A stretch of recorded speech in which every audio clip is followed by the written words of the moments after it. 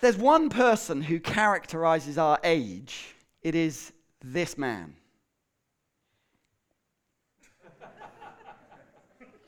Now, I don't know what you think of him, and we're not going to put our hands up to say what we think of him. But there is something that I have a degree of sympathy with him on. You see, as a world leader, and arguably as the world leader, I imagine he meets a lot of people. And he meets a lot of people from a lot of different cultural backgrounds in a lot of different places. And in every culture and in every situation, you are expected to greet people in the right way. After all, you are a global leader. And of course, this varies from culture to culture. And I have sympathy because he often doesn't quite get it right. Sometimes he tries to take control. Sometimes he just does it a bit wrong and a bit weird. Sometimes, frankly, it just all looks crazy. And sometimes, where I have real sympathy, is it's almost as if he has no idea what he should do. And I particularly resonate with him in this photo.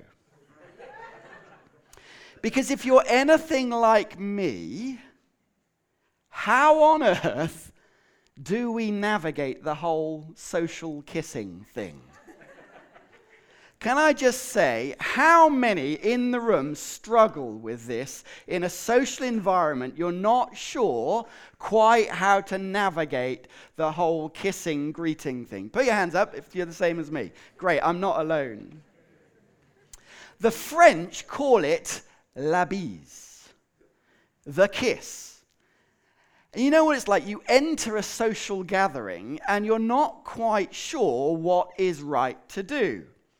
I've done some research on this for us all. Apparently in northern France, you do 2 kisses. In eastern Brittany, just 1.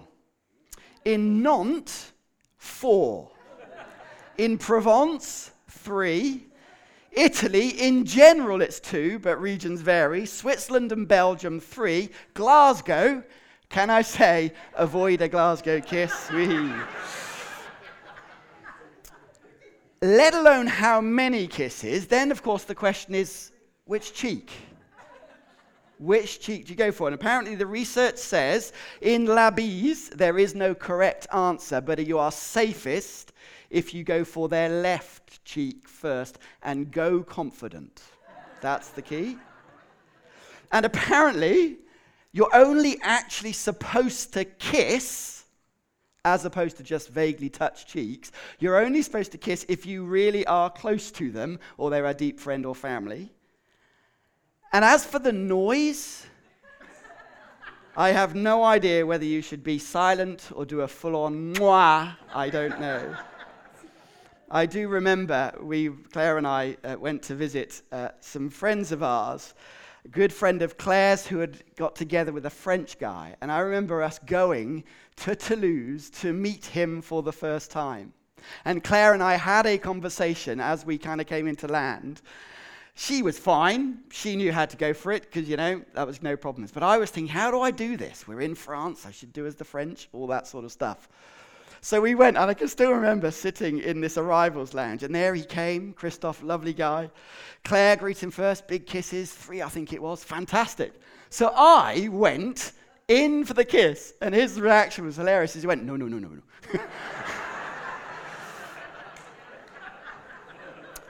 Well, apparently there's a book that comes out next month by an ambassador that gives us all the answers to this. So why go into all of this morning? Well, today we continue our series that we're looking at over the summer called There Is No Them, Only Us, in which we are looking at the earliest Christians and some of the commands in the New Testament about how to live in relationship with one another. And all through the summer, we're looking at various sayings about one another. Love one another, encourage one another, bear with one another, which we looked at last week. And today's one another is the second most frequently discussed one. Here's a few examples. Greet one another with a holy kiss. It says it twice. Or greet all God's people with a holy kiss. In fact, 5 times in the New Testament, there is this command for the church to greet one another with a holy kiss. It's a strange saying, and even as we were planning the series, we kind of scratched our heads and thought, isn't this a bit weird to do on a Sunday morning? But it's the second most frequently mentioned one, so perhaps we ought to. And so today we're simply going to say, what does this mean for us today? What does it look like in the 21st century? And can I go straight off the bat to highlight something? I want to highlight the word holy. We did this last week at our Bourneville site. Someone very amusingly came up to me afterwards and said, do you know what the difference between a holy kiss and a normal kiss is? About 5 minutes. But I remember, I grew up in church where we were in youth groups, and I remember having a discussion with my friends about what kind of kissing we could get away with in church and whether it was deemed holy or not. That is not what we're on about, okay? Get that out of your mind. But I also think it's worth saying that I am aware that it could well be that for some people in this room now, that this verse, these concepts, bring up all sorts of terrible, horrific, horrible memories from their past because of things that have been done to them in the name of God. We don't have to look very far in the news or some places in the world to think of scandals in Ireland or some of the cult groups or other things in which things like this have been massively twisted and distorted to justify all sorts of evil. Suffice to say, that sort of despicable behavior is so far away from what the New Testament means. But if this does bring up stuff for you, can I say you are welcome here? This is a safe place where you can feel at home. And I want to say that as I've looked at this, the more I've burrowed into what this could mean for us today, the more I've been strangely moved about how applicable this is for all of us today. And I want to contrast this with another famous kiss in the Bible. Let me read it to you from Luke's Gospel, chapter 22. Here it is. Jesus is praying at the foot of the Mount of Olives in the Garden of Gethsemane. And Jesus went out as usual, Luke writes, to the Mount of Olives, and his disciples followed him. While he was still speaking, a crowd came up, and the man who was called Judas, one of the 12, was leading them. He approached Jesus to kiss him. But Jesus asked him, Judas, are you betraying the Son of Man with a kiss? I want to simply compare the two perspectives.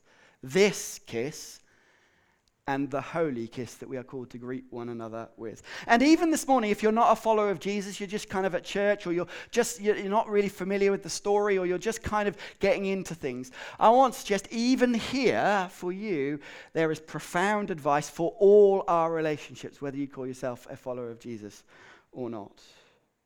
And one final thing by way of introduction, I want to suggest that actually the emphasis is not on the word kiss at all.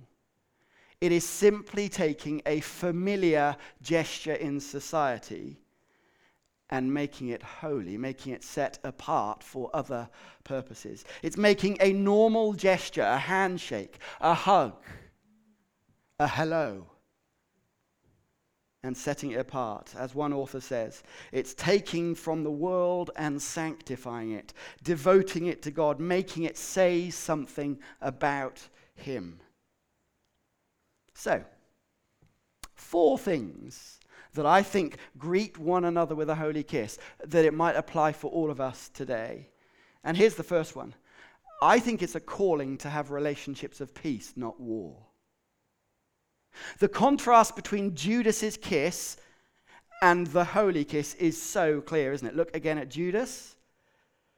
He approached Jesus to kiss him, and Jesus says, Judas, are you betraying me with a kiss? Almost saying, it's not betraying me, you're betraying me with a kiss. This is not an act of peace, this is an act of war. Contrast that with Paul writing to the church in Corinth. Brothers and sisters, rejoice, strive for full restoration. Encourage one another. Be of one mind. Live in peace. The God of love and peace will be with you. Greet one another with a kiss. And of course, the intimate thing about a kiss is that it is very close. And of course, you're there opening yourself up. It's vulnerable. You're opening yourself to be hurt. And here is a calling simply for God's people to be a safe place so that when people come into our gatherings, they know this is a place that is not at war with each other or with them. This is a place of peace, a place of embrace, which is why some Christian traditions in their services extend what is called the peace. You may know in some churches they have a time where they go up to each other and extend peace to one another. And we're going to do that at the end.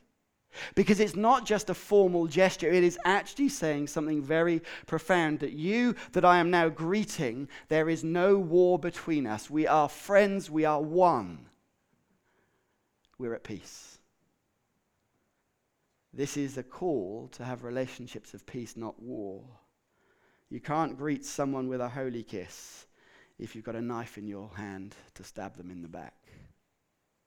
So, it's a calling for peace, not war.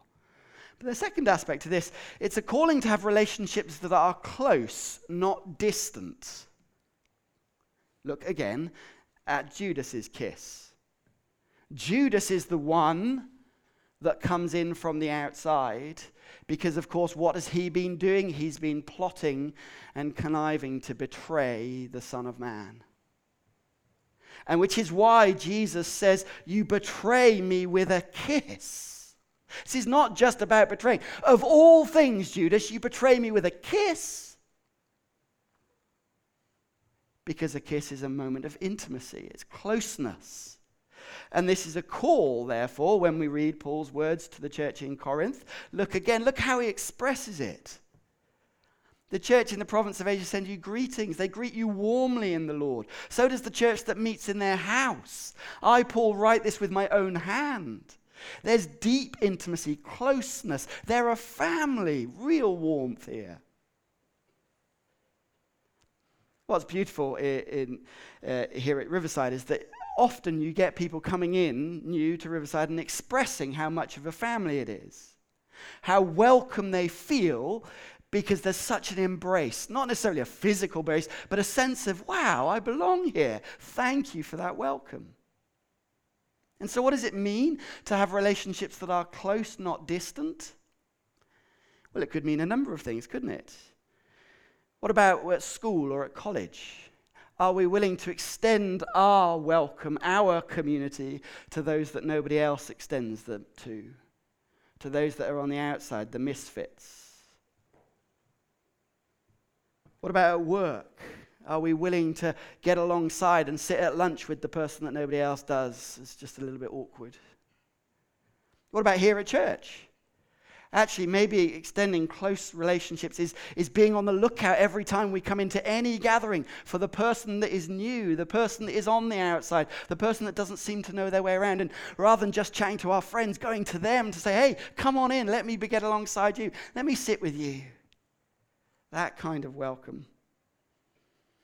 I heard a story recently, I won't embarrass them because they're here in the room right now, of a couple that started coming along, and the very first time they came, they were greeted in the car park and then brought in by that person in the car park, sat with, spoken to, and as a result, they want to get plugged in here. Why? Because then a welcome has been extended, a sense of family and friendship, because they were new, but come on. It's a call to close relationships, real family. Extending a greeting with a holy kiss is about closeness. Come on in to my world as brothers and sisters, as family. So that's the second thing. Relationships of peace, not war. Relationships of closeness, not distance. But thirdly, I wonder if it suggests this. Extending a greeting with a holy kiss is a call to have relationships with real vulnerability, not setting up barriers. Look again at Judas's kiss. Jesus went out to pray. Crowd comes up. Judas comes with the strong crowd, the ones who are armed, and greets with a kiss. This is a show of strength, not vulnerability, which is why Jesus rightly says, "What? A kiss? And you've come with an army?" Compare that to Paul's letter to Corinth. Strive for full restoration, encourage one another, be of one mind. That word, one mind, has connotations of thinking of ourselves in the right way. It's the same phrase of when elsewhere in the New Testament it talks about having the right view of yourself, not thinking of yourself too highly. And in a greeting and an embrace and in a sense of connection, there is a vulnerability that is right and appropriate. Barriers come down, masks come off. And friends, church is just that place where we can be really, really real. Not thinking of ourselves too highly so that we have to pretend that we've got it all together and come in with a sort of swagger that we know is not real. Or the other way around, think I'm the only one. Look at all these strong people, and deep down that is not true either. There's a beauty in the church where we can admit and own that we are weak, flawed, frail people. All sorts of baggage in the room right now, all sorts of baggage in my heart and in yours. We are vulnerable. And when we extend that vulnerability, it's a sign of real grace. I love this quote from C.S. Lewis. Friendship is born at that moment when one person says to another, "What, you too? I thought I was the only one." An openness to be real, warts and all. There's a duplicity to Judas's kiss. He's got something else on his mind. Whereas the holy kiss is one of real openness. We're all flawed. We're all weak, but we have a Savior who deals with our weakness. So therefore, what does it look like to be vulnerable? Maybe in our life groups or our community groups, it means that we don't have to pretend that we understand or we know the Bible so well, or that actually we can't just be honest and say, actually, I'm really struggling with this. Or really owning when there's struggles in your life that you're just not sure, questions you have, rather than just thinking, everyone else seems to have it all together, because trust me, they don't. Vulnerability is a gift because it extends an open door to someone else to say, "What, you too? Brilliant, let's walk together." So friends, do I always put up a mask? Do you always put up a mask? There's no need to here. So, relationships of peace, relationships of closeness, relationships of real vulnerability. But fourthly and finally, and I wonder if this one's a biggie for us in the 21st century, called to have relationships of sacrifice, not manipulation. Look again at Judas's kiss. He has one thing on his mind, that is to show to the people that will murder him who Jesus is. The kiss is so far removed of what the kiss should be.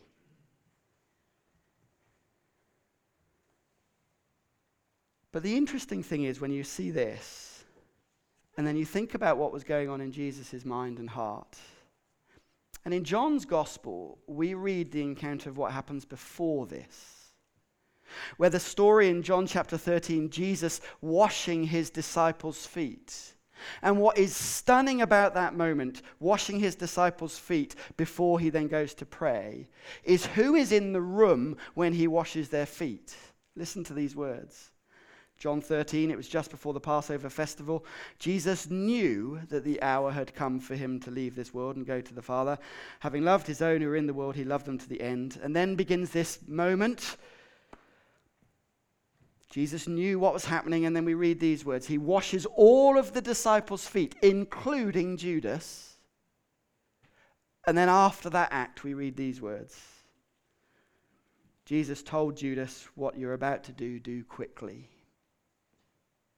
Here is Judas coming to kiss him, to betray him, and just moments before, Jesus, knowing what Judas does, stoops to bow down with a different gesture, not a kiss, but a washing his feet with that supreme act of service and sacrifice to the one who would betray him. And it's only when we get that sacrifice, all that Jesus has done for us, because of course it led then beyond that to the cross, where with that one moment for the whole world, he says, I will put aside all your duplicity. And this act of sacrifice. It's only when we grasp that or we realize that we're able to then have relationships that are not about me at all. Relationships of sacrifice, not manipulation. I wonder if this is a big thing in our society, in which we have transactional relationships so often. And I think the call to greet one another with a holy kiss is to live a different way. So in our society, I invite you to dinner so that you'll invite me back. I give gifts so that I never know, I might get good ones back. I give you kind words just with the hope that then you might say something nice about me. It's about me. It's transactional. Often in business, you cultivate relationships for what you can get out of them, not for what you can put into it. And I think greeting one another with a holy kiss is saying, I will put you before me in this relationship, in this church, in our lives. Because that's what Jesus did. And when we realize he's done all that for me, wow, I want to extend it to you. And we want to extend it to each other.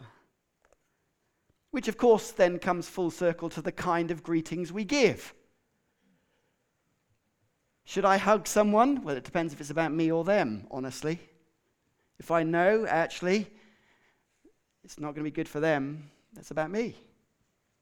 In this kind word that I speak to someone, if I'm saying it with the hope that they then might flatter me back, that's about me, not them. In this action I'm doing, is it about me or them? My friendships, my relationships, what about with our partners? What about with our closest members, our family, our friends? Is it more about what I get out of it? I grew up in a society where our romantic relationships, Jerry Maguire, you complete me. In other words, I'm with you because of me, what I get out of it. So what could that mean for us practically today? We all know what it's like to be in a conversation with someone and they're always looking beyond us, seeing who else is in the room. To greet one another with a holy kiss is to be focused on the person you're talking to. To say there's something other. I'm going to extend it. It's about you, not me. Or what about in our relationships when we're talking with someone, and are we genuinely listening, or are we just listening so that then we can speak? In other words, is it about them or me? What about social media, in the way we use social media, the way we talk about people, the friends we have on social media, the way we kind of posture ourselves? Does it give the impression it's about me or others? I wonder if a particular way this might apply for us, controversial, is that sometimes it's actually very kind to other people to be on time. We're extending a gesture of welcome and sacrifice by being there when others are, so that they can feel not alone. To church or to gatherings or whatever it is. What about our holidays or what we do on special days? Do we just invite those people we like?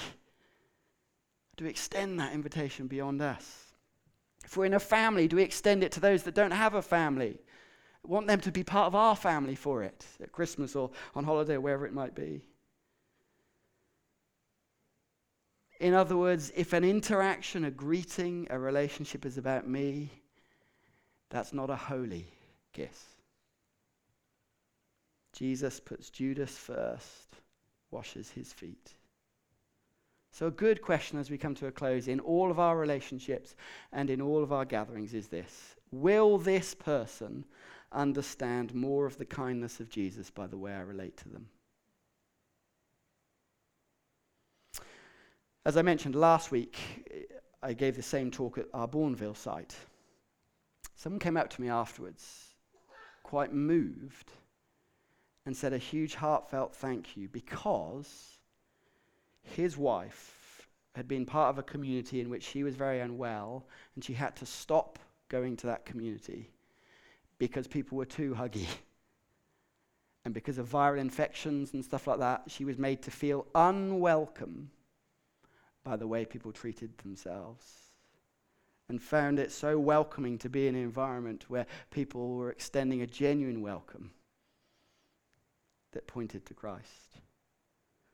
And so I think beyond all else, this is not about kissing at all.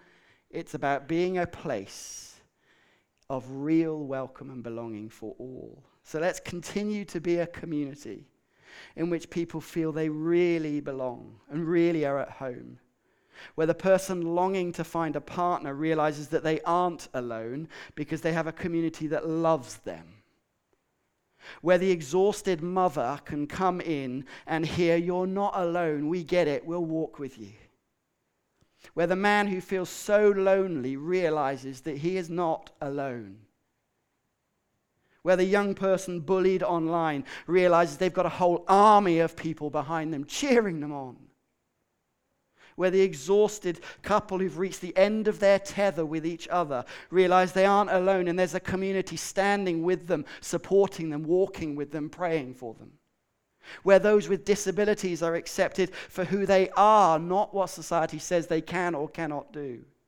where we realize that serving on a team expresses something of Jesus' kindness to people, that smile, that handshake, that hello to the one who is broken, where any of us realize that we are not them, we are us because of Christ.